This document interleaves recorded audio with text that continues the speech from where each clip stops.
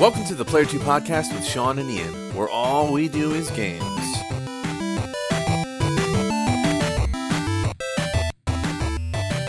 Today we've got Slackinator, multiple world record holder on games like Kung Fu, Jaws, and also the first person in the world to ever beat Ninja Gaiden 100% true damageless. But we'll get to that a little bit later on. How you doing today, Slack? Oh, I'm doing fantastic. It's a little bit late, and I just got my kids to bed, and we got a cup of coffee, and I'll be right as rain in no time. Well, I'm sure that coffee will kick in a little bit here. So, but first of all, just wanted to thank you for coming on the show here. Thanks for relatively having me. new. I appreciate you helping us out here. Just kind of want to talk a little bit with you about speedrunning, stuff you got going on, just the general speedrunning community, the future of it, and we'll go from there. How's that sound to you? Oh, sounds awesome. Sounds fantastic. All right. So you and I have known each other for about a year and a half, I think. I actually met you when I was learning or wanting to learn the speedrun to Rygar. You reached out, and I've kind of been a member of your community ever since. And, that's true. I guess I kind of forgot about the whole, forgot about Rygar. I just remember it being before my channel ever needed any kind of moderators or anything. And someone had mentioned something about needing moderators for the channel. And I was like, oh, well, there's a couple guys that kind of jump out. And it was you and like 3 or 4 other guys. I'm like, these guys just seem solid. And I remember you'd only been in the chat maybe for a month or so or something like that. But I'm like, oh yeah, RNG, like he's going to be one of them that I can tell that's not going to be a doofus in my chat and can keep other people from being doofuses. So, but yeah, and then I forgot all about the Rygar. Yeah, I try. That was about a year and a half ago. But before that, I'm sure you were just as active as you are now. How long have you been speedrunning before that even? Well, I think here a couple months ago we did 2 years. So probably 24. So probably the 26, 28 months, a little less than 30 months. We haven't got to 2.5 years. And at the very beginning, it wasn't. I mean, it was always speedrunning. I used it as my little out. I had 3 young children. Right back to back to back. My wife and I had 3 boys in 3 years. So as a very young dad and with all of those kids, I was literally going insane. Like, no time to myself. It's like you were speed running the childhood. Just, yeah, we did. Yeah, speed running fatherhood. Yeah, PB time right there. 3 of them. But I felt like I needed something. And I kind of went back to my roots. I grew up playing the NES and stuff. So I started playing the games and then remembering that I'd already played them all before. Like, what else can I do? And then that's when I started looking into speedrunning was, at that time. And what was the first speedrun you did? I picked up Zelda 2. So I was watching some runners and I wasn't sure exactly what I was going to play. I mean, I always liked Zelda 2. The top down of Z1 and the game is really, really cool, but I liked the platforming and the combat that was in Zelda 2. And one of the things that really got me hooked was there was a runner at the time, Lord of Ultima, was I think second place in the world in Z2, and he had a run that he had recorded and then he had put up on YouTube, and it was him watching the run and then doing commentary over it. And when he was doing the commentary, he was explaining everything. And all of a sudden, for me, as like at that point a very casual, just like watching things, I could understand what he was doing and why he was doing it. And it was like, wow, holy cow, I think I can actually do this, because it was being explained in a way that made it not seem inhuman. Like, oh, we can actually do it. And that's when I picked up Z2, which is a terrible game to pick up off the start, because it's like an hour and a half when you're learning it just to do one completion. And then that was when I moved, I did Z2 for a while, and that's when I moved into Kung Fu, being 4 minutes long. It was a much better run to start off and really grind for a good time. Yeah, the short runs are nice. Did you have like an initial interest in Z2? The reason why you kind of stuck to that over, say, Super Mario Brother 1 or whatever have you? Yeah, I can remember my brothers playing Zelda 2 growing up. That was one of the games, I grew up on a dairy farm in Pennsylvania. Like we didn't have computers and stuff. Like we did have a Nintendo and we cherished that as kids. And my dad called it the damn Nintendo. Like, always getting mad at us for playing on it and stuff. So, I really did enjoy playing it, but I was the youngest of 5 kids and I didn't get to play that much, but I can always remember my brothers playing Zelda 2 because it was a long enough game. It was one of the games carts that we actually owned. I just remember that like so vividly. And then I can remember as we got older and, I got into high school and we started hearing about emulators and stuff. And I got an emulator on my computer and I started to play back through some of these games. And Zelda 2 is one of the ones that I did with my brothers as like, not adults at the time, but, we had gotten like older. A togetherness, like yeah, it kind of brought us Sure. back together in our older childhood, so to speak. So, and you can even see it now. The 2 brothers that I played the game, played back to the game with, oftentimes frequent my stream as well. But those are the 2 that we went back through and kind of regained a passion for that retro stuff. And Z2 is just always a really big one. So, with a lot of games recently, I mean, it seems like every day there's always some new breakthrough in some big saturated game. Mario 1, Mario 64, all that stuff with these big breakthroughs, Dream with the Minecraft drama, all that stuff. And, now like, a 454 being possible on SMB1 is pretty crazy to think about how much they keep whittling that down frame by frame to get that low. And it just seems like eventually there's not going to be anything left to do. Where do you think speedrunning is going to go from here? I mean, what do you think they're just going to have to keep making new categories just to be able to keep the boards competitive? Well, it's one of them things where I am completely with you. I feel like, and I say it in my stream too. I feel like there's an end. It's terminal. The world record. There's a limited commodity of them, and it actually leads to one of the weird quirks that I have. If I get a world record in a video game, I don't play that game anymore. And I think RNG, you've noticed it, throughout me running different games. Once I get a record, some runners will grind it and just see how low they can take it. I feel kind of like we were just talking that those records are limited. There's only so many of them out there, and there's a lot of games. Mm-hmm. So, I get a record in a game, and I feel great about that. Lowering the record doesn't feel as good as getting it. So I just leave it there. Let somebody else come in, learn the game, have the fun, get the grind, and then get that feeling of, taking a world record in a video game. And then I'm going to come back and I'm going to try to beat them. But up until that point, I just kind of trade it back and forth because like we said, it is a limited thing. So as far as where I see speedrunning going, I think that you never know. I don't think it's ever going to go anywhere because we don't ever know if we've hit the end. That's the problem. I agree there is an end, but we'll never know if we're there, and we'll always be looking for something else. And I think it's still pretty young, pretty early to say that we've found everything in SMB1. I think that you never know what we might find. We might find something that was unheard of that drops it more time, or maybe that one's at the end. Now, I do see that there's challenges that are getting more and more popular. Like I did the damageless Ninja Gaiden. You see more people going for damageless runs or like pacifist runs or low percent. We're running out of time to save doing it as fast as we can. Now we're giving ourselves limitations so that we have to make it harder. And really, it all boils down to replay value in these games that we grew up loving. So I think whether we're speedrunning specific, we're always going to find a way to keep those games interesting. And that's a good point too. Categorizing your speedruns is a good way to kind of create longevity in the system. Essentially, 100% or damageless, yeah.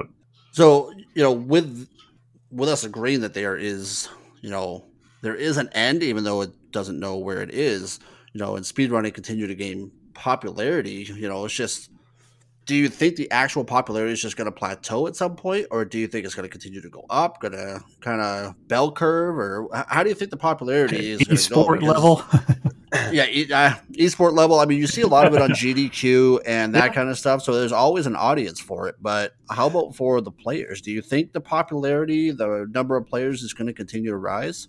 I think it will to a point, but I would imagine that it's got to hit some kind of a plateau. It's growing rapidly now because I feel like it's spread from retro to modern games. So, I mean, if you look, when I started a couple of years ago, and then, that's just for me, but people were speedrunning these retro games 10 years ago or 15 years ago. They were, optimizing old games. And it wasn't until this last year that speedrunning seed seeped into games like you talked about, Dream and Minecraft and some of these newer games. So I think that's where we're seeing the boom. We're seeing it really hit the audience of where the huge gaming market is. I mean, us retro players, we're this little tiny corner of the gaming community over here. And I think the speedrunning is just kind of reaching out to some of the bigger stuff. Now, once it hits that, maybe it'll, I feel like it does have to plateau at some point in time. But maybe it's like, other things in life, like fads that come and then maybe it'll fade away a little bit and then always come back. I think it'll always come back because, we're always going to get new games, and there's something about breathing life back into a game that you loved. And that's one thing that I think speedrunning really allows you to do. You play through a game. It's the best game. I love that game. And once you've done it enough times and you've beat it this way or that way, or you've done 2 or 3 playthroughs of it, how else can you regain that love for the game? Well, you go back through and see how fast you can do it. So I think there'll always be people doing it. This boom in the community, you're probably right. You'll probably see a plateau and it won't be quite as popular. I've had a lot of conversations. We'll just skip right on to what you were saying about the competitive side of it. That's a really interesting thought, because you'll notice the one main difference between you see competitive gaming and what you see at GDQs is the financial side for runners or players. With GDQ, it's all through donations and all to charity. All of those runners, they pay their way there.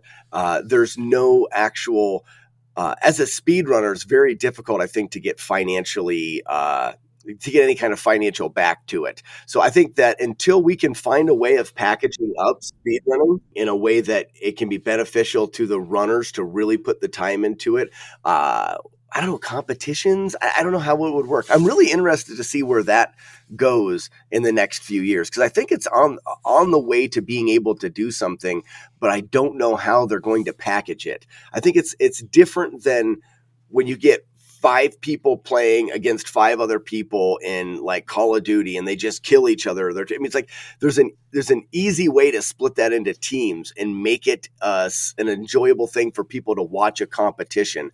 How do you do speedrunning competitions? Like, how do you make that and monetize it for an audience? I think that's a really tricky thing. Yeah, well, I think there's a lot of possibility for growth just in that community in general for a lot of different factors. You think back 10 years ago, you mentioned people have been running for years on retro games, Super Mario Brothers, so on and so forth. Social media, YouTube, all that stuff, I think is a massive contributor to these types of things taking off. Minecraft is huge. It's one of the most viewed gaming content on YouTube today. You mix a little bit of speedrunning into that, and now all of a sudden you've got a platform that could take off overnight. So I think especially when you have large people like Dream and that kind of thing, backing it and active in the community. When you get large creators that are backing a game and backing the speedrun, you're going to get people who want to get in on that community with them. Mm-hmm. So earlier you mentioned your Ninja Gaiden damageless run. Mm-hmm. Congratulations! So, fantastic! Yeah, congratulations on that. That was incredible. So, it's becoming kind of funny because your record's already been broken now, right? It's because of the strat that you found out. Like you were the culprit in your own record getting broken, and It's funny because that was never a record. I mean, I never did that for any kind of a speed running sense. It's the same like we just talked about. It's breathing life back into the game, and that was actually. I'm trying to think, and I probably am wrong, but it's just the way I'm remembering it.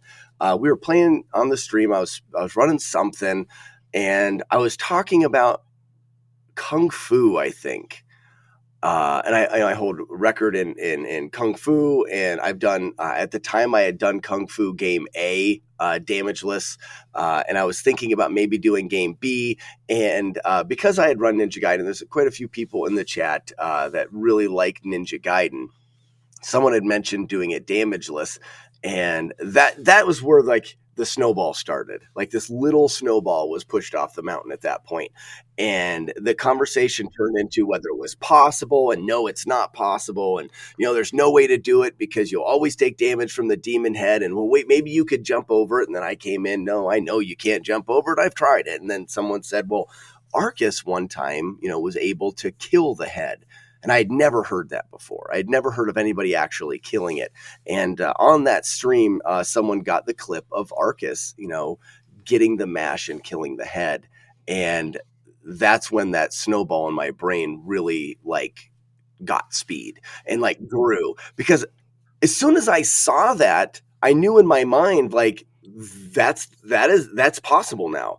Why doesn't anybody do this? Why is no one jumping on this thing that it's obvious that it is possible because someone did it? And when I was talking about it, it was all because logistically it's almost feels like it would be impossible. You'd have to play the game so much just to be able to get through the game itself without ever taking any damage. And then to see Arcus, who's got a great mash, over and over and over, try this demon head and eventually kill it, it makes you think, well, I'm going to have to beat the game perfect 100 times just to even try to get or just to get one time one try kill. And then if you have a bad pattern, if maybe the listeners are not familiar with Ninja Gaiden, but the final boss, the demon, as you're fighting it, is throwing these little projectiles just randomly everywhere, like a kid having a temper tantrum throwing his toys. They're just going everywhere, and they're these little shrimp-looking things. The shrimps. And they're completely, well, technically we can't say they're completely random, but they're seem very, very random. And if you get a bad pattern, you can do everything perfect. You can get through the entire game never getting touched. You can perform this very unlikely, difficult demon head kill and then have a shrimp land on your head and ruin it. And that actually happened to me in one of my runs, and it was devastating because there was nothing I could do about it. It was rolling that die. After all you've done, you still had to roll the die. And I think that's why everyone just put a check mark on this. To give some context for our listeners at home, how long is that playthrough in a speedrun fashion? The optimized speedrun for any percent is 11 minutes and 38 seconds is held by Arcus. So not horrifying. Well, that's because in a lot of cases we take damage boosts, and in a damageless run we have to eliminate the damage boost. That does slow it down quite a bit. My playthrough I figured would be about 15 minutes. So about 15 minutes, and this was my quick math when I was starting this. So I wanted it to be in between 15 and 20 minutes.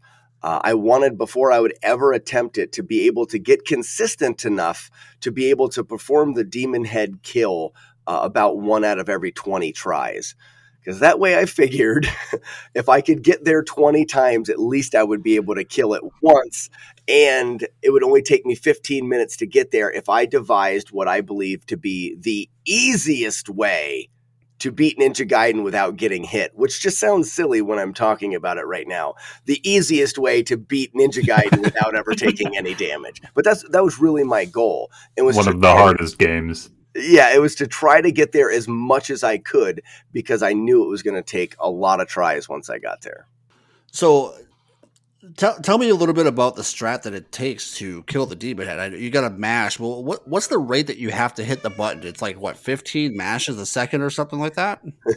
So, in order to do what they call slash canceling, If you just press the B button while you're in the air, Ryu slashes, but it has an animation of the sword coming out, and there's a certain amount of frames that takes. If you actually press the down button with the slash button, which is the B button, it cancels that animation and allows you to do it as fast as you can press the button. Basically, every other frame, you have to have a frame that you're pressing the button, a frame that you're not pressing, and a frame that you're pressing. The NES runs at 60 frames a second, which means technically you could have Ryu swinging 30 times in a second.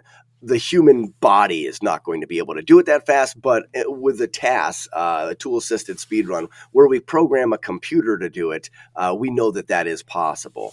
So in order to do this mash, you hold it, like you had mentioned, you hold the controller a bit funky. You hold it sideways so that you can shape your finger or your hand kind of like a C.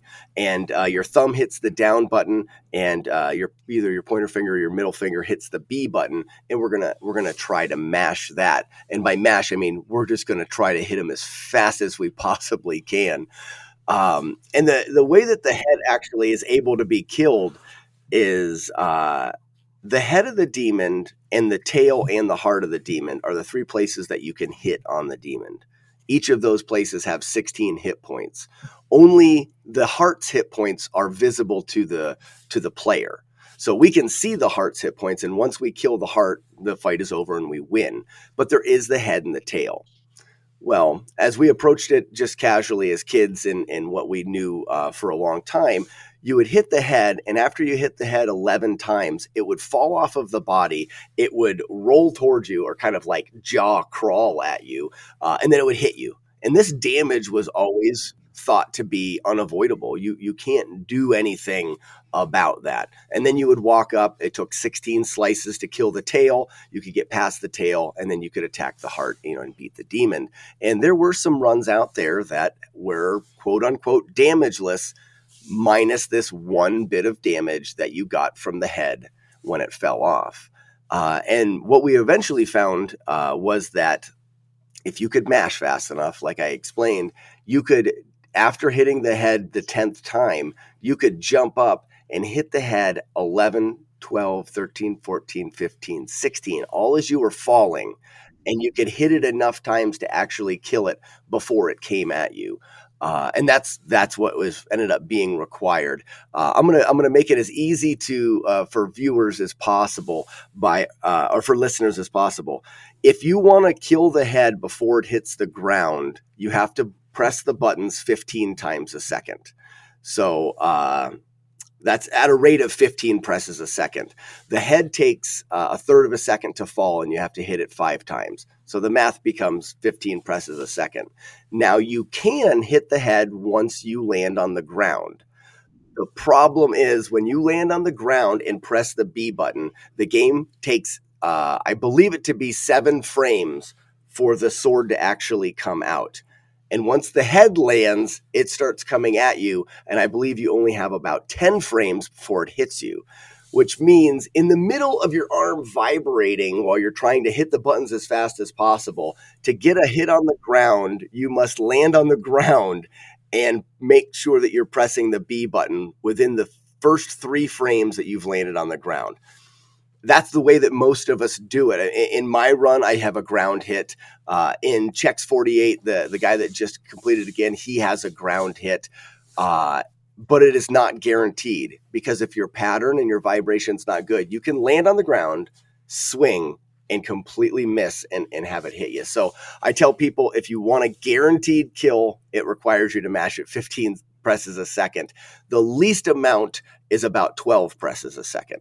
So you can be as slow as 12 a second and still get the kill, which is still really fast. It's crazy that 12 a second is slow, right? That's the slowest you can go. So after you completed this run, you woke up one night in the middle of the night. You must have been dreaming about Ninja Gaiden, and you came up with some new strat that is much more consistent. That's actually kind of in yes and no. So what it was is there's a great Ninja Gaiden community, and this is one of the things that I love the most about I don't know if it's speedrunning across the board, but at least from the retro community and the people that I know, the community is just so great. There's a Discord for Ninja Gaiden, and in there is just a very positive place for people. They get in there, they want to learn the game.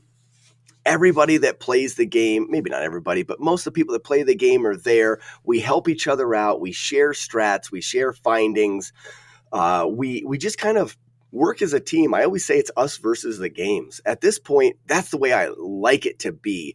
There's not a competitive nature to be like the highest on the list. It's like, how can we as a group, get better? So this Discord, they're always posting new things. And a runner by the name of Lane Rayner, he's gotten very good at Ninja Gaiden over the last year or so. And kind of got a neat outside of the box way of thinking, which is really important for a community that's trying to lower, a time in a speed run or trying to think of new things. Oftentimes, I say that speedrunners get tractor beamed. Like we think about it the exact same way over and over and over again so much that we cannot pull ourselves out of what we know and consider something a little odd. When what he told me was he was thinking about trying this damageless, and he was getting pretty good at killing the head from a save state. So he could do it pretty good from a save state. But once you add the 15 minutes or 13 to 15 minutes it takes to get to the end, and you've done it damageless, and you've killed Jakio, the second to last form of the boss, damageless, your heart is beating out of your chest. Your hands are shaking. You're trembling. And now you're trying to do this very precise thing. And he mentioned in the Discord, he says, do you think it would be okay if I pause the game? That's what he mentioned. I was like, well, sure, it's not a speed. I mean, it's a speed run. So if you pause the game, like for me, time was never a thing. I just wanted to do it. But I said, sure, if you pause the game, the timer still runs. Take a half hour. I don't care. I mean, I don't think anybody would fault you for taking time. It would just make your time slower, because he thought if he could compose himself. So what he wanted to do was he wanted to start the demon fight. And the way that we normally set up the demon fight is we get all the hits on the head except for either the last one to knock it down or maybe the last two hits. Maybe hit 10 and hit 10 and 11, we leave them, or maybe just hit 11. So he wanted to jump up and get those prep hits, we call it, and then land and pause the game. And then just like shake his arms out and get relaxed and get into a zone and mash and get everything going, and then unpause the game and try it. That's what he wanted to do. And he was wondering if that would be, okay to do. And I thought that would be fine. I think I think a lot about video games and strats and stuff as I'm sleeping or I wake up and laying in bed. And I thought, well, what if we paused at a different time? What if we paused right before the mash? Because the main challenge in getting the mash perfect, and let me clarify a little bit about a mash for people that may not be understanding it completely. If you take your arm and you rest your finger like really gently on a table and then just try to tighten your arm up really, really, really tight, your finger will tremble a little bit. It'll vibrate a little bit. That's the mash. What we're doing is we're holding our hands just off of the buttons, and then you flex your shoulder, your elbow, you do everything, and you try your best to make your body tremble. And that's the vibration that you're creating. Well, to jump up in the air and then take that vibration that is zero, it's turned off, and to turn it on exactly at the right time and have the rhythm perfect is where this becomes so difficult. But I realized that if I jumped up and paused the game at the top of the jump, I could vibrate. I could get my hand on the controller and start my arm vibrating and just get everything doing exactly what I want. And then when it felt really good, I could just unpause the game. And then I was right there in a good mash rhythm, and my success rate skyrocketed. I'm talking getting 1 out of 20 to getting 10 in a row. Like it is now a strat that I think that people can use, and you guys will see a lot more people being able to, get their run in Damageless Ninja Gaiden. But it all came because someone was just kind of thinking outside of the box, and then I took that idea and just tweaked it a little bit. When you finally did finish your run, I've seen the clip multiple times. I think there's been a lot of people that have seen the clip, and of you just kind of popping off a little bit when you finally got that kill. You said in the video that you didn't think you were ever going to get it. What was it like to do what you didn't think you were going to be able to do? I've most of the things that I've done in my life, I've had a certain amount of confidence, and there was something about that run that I wasn't sure it was ever going to happen. And I can remember thinking to myself, okay, how am I going to let people down? Like, I've told people I'm going to do this. I'm going to grind. How am I going to tell them when it doesn't? Like, that thought crossed my mind of, I was trying to prepare myself to be able to be like, all right, guys, we've tried this for 7 years. It's time to quit. I got to be done. So I was actually thinking about that in the back of my mind. And that's why I said that in the video, because I did believe that this was something that I may not be able to do. And I was completely in shock when it happened, because it was the first run of that day. It was a warm-up run. I had taken like 45 seconds between levels 2 and 3 and was like talking with chat and like drinking coffee and, hey guys, how you doing? Like, it was not supposed to be the run. It was not supposed to be it at all. So it was completely blew me away when the head popped, like when it actually exploded and I killed it. And then I went into like, okay, what the hell? This is going to happen. And we talked earlier about the shrimp, the random firing of these. Oftentimes you can get a really aggressive shrimp pattern and a pretty passive one. And I got like the easiest one, like the stars aligned. And when it was over with, I don't know. It's weird. You get into those situations. You can never expect what's going to happen. I was just blown away that it had actually happened. And I remember just like overwhelming joy, just being so happy, mainly because not only did I not think I was going to do it, but then I had this weight off of my back. I'm like, I did it. I don't have to worry about not being able to do it anymore. It's done. I can take this and put it up on a shelf and be like, I never have to ever put myself through that ever again. So there was a lot of relief as well. It was a very impressive run. So again, congratulations on that. Thank you. First ever true damageless run of Ninja It's Gaiden. impressive. If you guys haven't watched it, seek it out. Slackinator, Ninja Gaiden, damageless run. Find it, watch it. It's good. It's good. Good show. So you mentioned, finishing something like Ninja Gaiden. You put it up on your shelf like a trophy, and you let it collect dust. Essentially, how do you decide to move on to your next project? What becomes your next game? How do you tractor beam, as you say, for that? So I really enjoy finding things in games. I really enjoy the development of them. A lot, as we've talked earlier, a lot of the Any% retro speedruns have been really optimized. So I'm having fun with looking outside of the box and doing like some of this damageless stuff. I hold the record on speedrun.com for Double Dragon on the NES. Someone had mentioned Double Dragon damageless. Okay. And the initial response was, that's not possible. Well, obviously that got me a little hooked on that. And it is absolutely possible. And I believe it to be nothing is as difficult in Double Dragon as the Demon Head is in Ninja Gaiden. But I think it's going to take me longer just because of how unfair the game as a whole can be.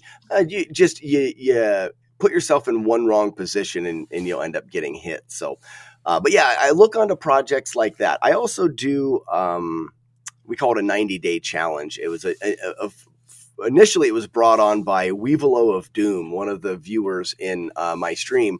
He challenged me to see how fast I could get it Ninja Gaiden in 90 days. And we've carried on that tradition. So I'll pull in a new retro game that I've never done a speedrun of before. That's a highly optimized game.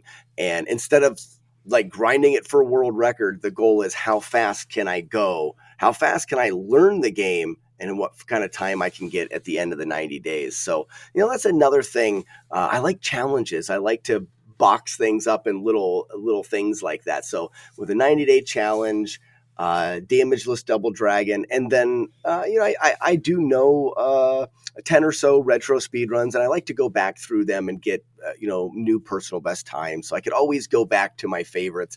Zelda 2. I'm a big fan of Rygar. So Castlevania is another really great speed run. So I have those to fall back to as well.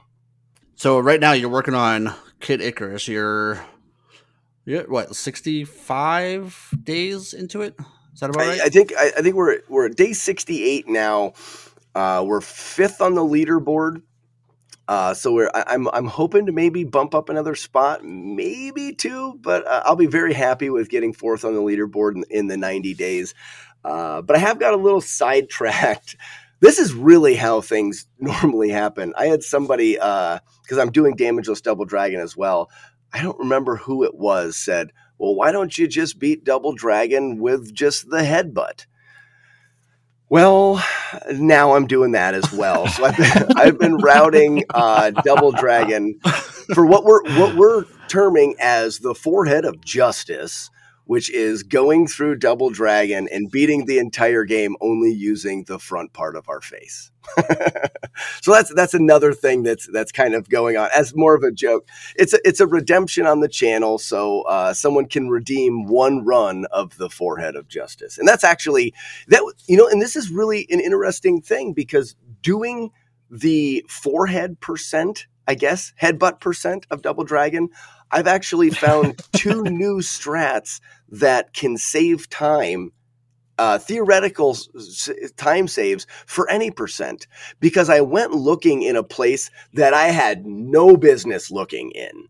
Like, there would have been no reason to look in these places, but I was doing it to try to find a safe way to use my face to kill enemies, and all of a sudden I found new things. So, and that's why when we talked earlier about, will games ever reach their final end with a speed run? We may never know, because we may not be looking in the right place. We may not have always be able to find all those things. I mean, I put myself out of position where I had never been before, and I ended up having enemies despawn, and I never had to fight them. So I ended up being able to go faster. I would have never done it this way if I wasn't trying to headbutt everybody. So that's just, it's another thing that we get into, is by, thinking outside of the box. And I don't know, forehead of justice. It's a lot of fun. That's a good one. I like that. So I got one little question in relation to that. Following up with picking a new game and stuff. Is there one game on your list that you've played in your life, or that you're looking forward to playing, that you won't do a speed run or a challenge, something that you hold on another level? Like, this is my favorite game. I can't do that. Oh, I would say no. I think that one of the things about me speedrunning a game is like honoring that game. I like to choose games. Okay. So it's almost, if I really like a game, I want to do that to it. I want to dive in and know all of its little parts. A couple of them I'm really excited about. Zelda 1 for sure. Z1 was a game that I really loved as a kid as well. And that is a game that we talk about Super Mario Brothers. That is a game that is on the same tier, where it comes with runners that have put so much of their time and their life into it to just really make a masterpiece out of the routing. I'm very excited. I get really, really excited to think about that. And Super Mario Brothers is another one. One game that I don't know if I want to ever run is Battletoads. Not because I think the run would be so bad. Not for the difficulty factor. It's just for the fact that I hate that game. As a kid, it tortured me so much that I just don't like it. And I don't know if I want to give it the honor of being a game that I speedrun. And I mean, in all honesty, it's not really that bad of a game, but I think there's a good majority of people that had bad experiences with that game growing up.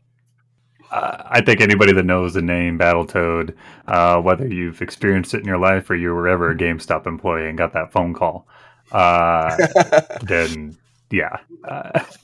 But it's cool that you look at it as like a personal life platinum trophy or whatever have you. So do you know what game's next for you after Kid Icarus? I know I've made some suggestions, but do you have an idea of what your next triumph will be? At this point, I do want to do. I've got my sights set on some damageless runs of some of the runs that I already speed run. Whether it be finishing out the Double Dragon series, I'd really like to do Ninja Gaiden the entire series. I've got this now that you always want to set the bar higher. Now that I realize that Ninja Gaiden can be beat more consistent. Consistency is probably not a good way of saying it. It's more likely that you can beat it, and the Ninja Gaiden 1 being the hardest.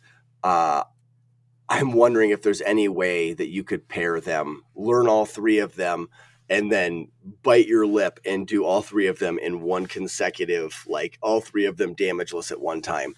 That may be dumb, but that's something I've been thinking about. But as far as speedruns go, I think I'm going to put up on the channel, I'm going to put up 5 to choose from for the 90-day challenge. And they're not set in stone, but I'm thinking Contra speedrun is so nice. It's such a good run. SMB1. That's been my suggestion, so I'll put my vote in for that one. Yeah, Contra is such a good run. Super Mario Brothers 1, Z1, Punch-Out I think would be fun.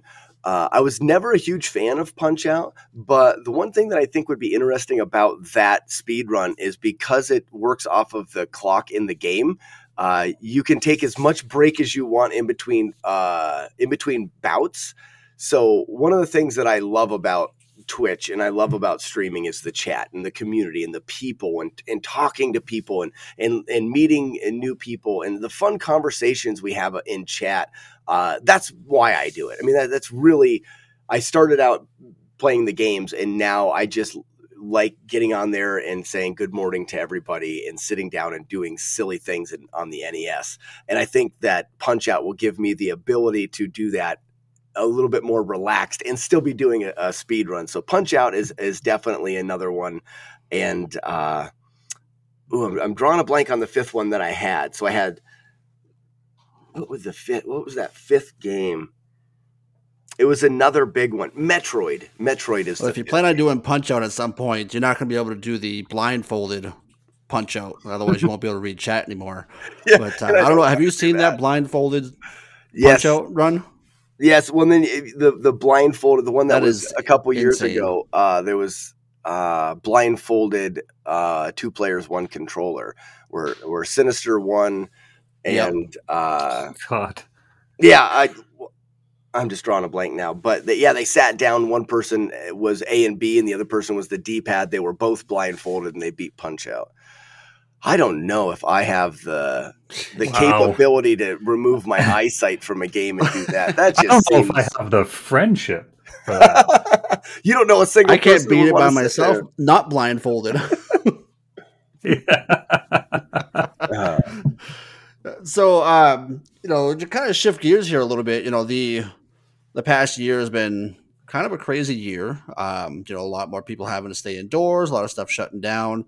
And a lot of, hobbies and things that we normally do just kind of taking the back seat to, everything that's going on with COVID and quarantine and all that stuff. And I know that you love hiking, and I do. That's kind of been off of your plate here for the last year because of COVID. And I know you're just itching to kind of get back on the trail because you were a guide for a while. And, what's going to take for you to get back on the trail? Well, hopefully as things open up a little bit, I have been able to do a little bit of hiking with the kids. It actually kind of was a blessing because having this happen, I've been able to spend. My kids are 2, 3, and 4 years old, so I get to spend a lot of extra time at home. I've been able to put a lot more time into the Twitch stream, so it kind of worked out. But so my wife and I did a through hike of the Appalachian Trail in 2015, and that's when I started I have a YouTube channel where I do, it's called Between the Blazes. We do hiking videos, tip videos, different videos of people telling hiking stories, stuff like that. And I go to a couple different hiking festivals every year. I work with the Appalachian Trail Conservancy. I make replica trail signs in my wood shop. And that was like this big thing. This is my life. Back home, I worked at an Outfitters where I did workshops. I taught people how to hike, how to camp, leave no trace principles. And then I did guided hikes and guided overnight backpacking trips. And I taught a class through the local high school on planning trips and stuff. And last year, all of that was completely stopped. So because it wasn't a big money maker for the Outfitters. It wasn't something that they needed to do. It was just a thing that they offered in the community and everyone really liked it. But because of COVID, it was just, this is something that we shouldn't be doing right now. And it has been tricky to kind of give up on that thing that I had been pouring my life into. But it was nice that, well, when I couldn't pour into that cup, Twitch came along and retro gaming came along, and I was able to, pour myself into another passion. I think that they're going to find out, hopefully they'll find like this equilibrium as the trails open back up and we get to be able to go back outside. Hopefully I can kind of work both of them. I probably will stick more in with retro gaming and Twitch and streaming. It allows me to be around my kids a little bit more.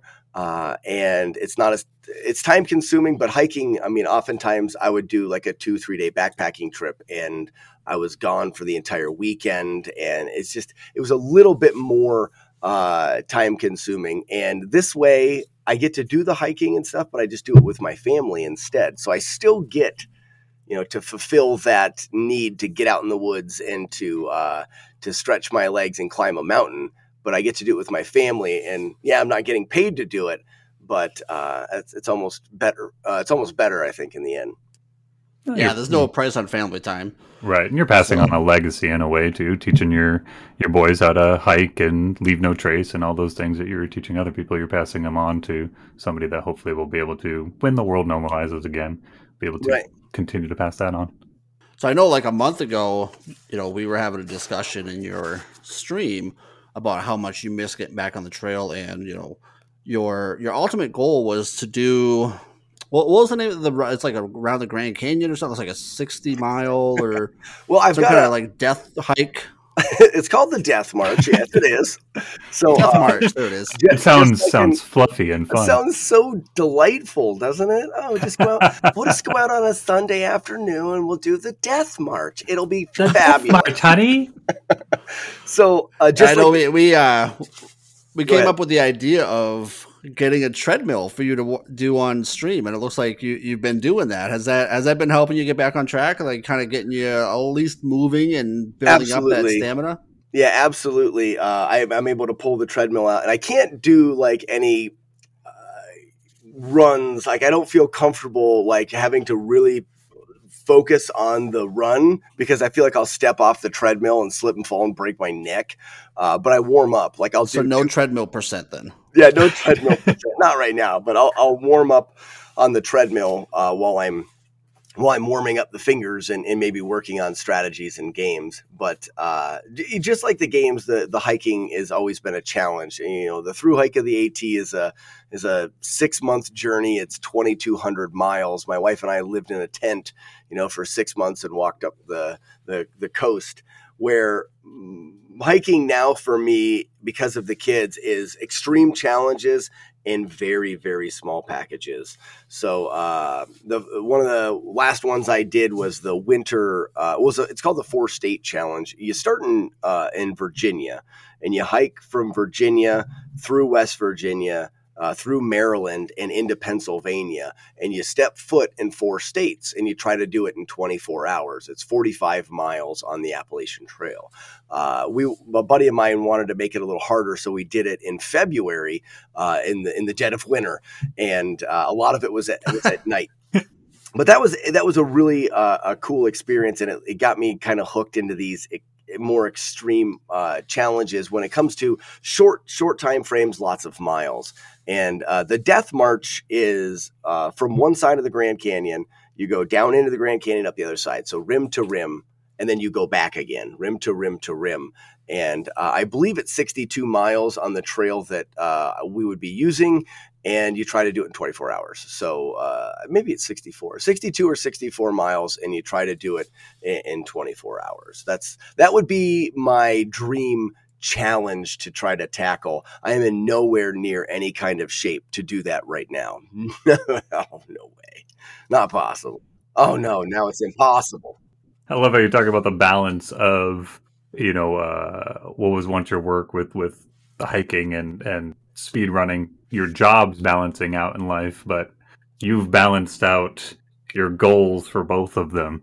Hiking is now a speed run for you. It kind of is, in a way. You try to get as much in as you can, as fast as you can.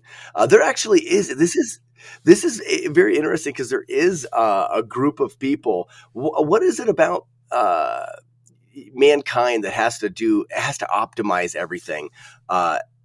Every hiking trail has a what do they call it? FKT, fastest known time. So where there's a speed running world record, Jeez. all hiking trails have a So fastest there's a known leaderboard time. on the trails. There's a whole website. There's a leaderboard. There's everything.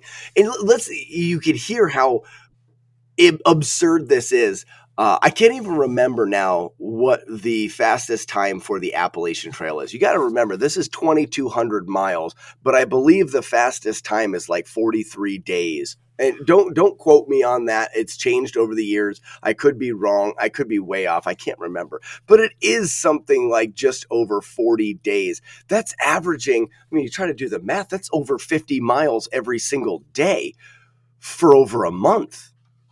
Who are these people? Like, how do they do that? But I would like to challenge them to a game of Double Dragon, Headbutt percent. Right, exactly. Oh, you can walk a long ways, but try to beat everybody with your face. Well, I think that's all we got for you today, Slack. For the people at home, why don't you tell them where can they find you? Where, if they want to watch Slack, if they want to chat with them, where can they find you, Slack? Very easy. Twitch.tv/Slackinator. And then there's also a Slackinator YouTube channel. And then I do have a Twitter account that I don't really ever use, but you can see me do tweets on there, monthly, maybe something like that. But yeah, those are two great places to go. If you're interested in some of the hiking stuff, Between the Blazes on YouTube is our hiking channel. We've got a 30, I think it's like a 36-part video series of the entire thru hike. So I did do a video documentary of the thru hike from Georgia to Maine. It's a pretty interesting watch to see two people hike across the country and dwindle away to about nothing. I lost about 40 pounds on that trip. So it's interesting to see from the beginning to the end. Yeah, that's about the best two places there is the YouTube and on Twitch. Fantastic. Perfect. Well, again, I'd like to thank you for coming on, Slack. I know, my pleasure. It's a little bit late for you normally, but I appreciate it. It's great talking to you. I'm very excited for what's coming up for your stream. I know, the Ninja Gaiden and the Carl Jost video has been a huge, spotlight for your channel, and I'm very happy for you to see you growing much more now too, and I hope there's more good things to come in the future for you too. Absolutely. Well, thanks for having me, guys. Thank you for listening to the Player 2 Podcast with Sean and Ian. You can find us on Twitch, Twitter, and Instagram at RNG Streams to keep up to date on new episodes, support the show, and submit ideas to discuss on future episodes. Music by Aaron Lennon. Voiceover by Ian Scott. A special thanks to our guests and supporters that make this possible.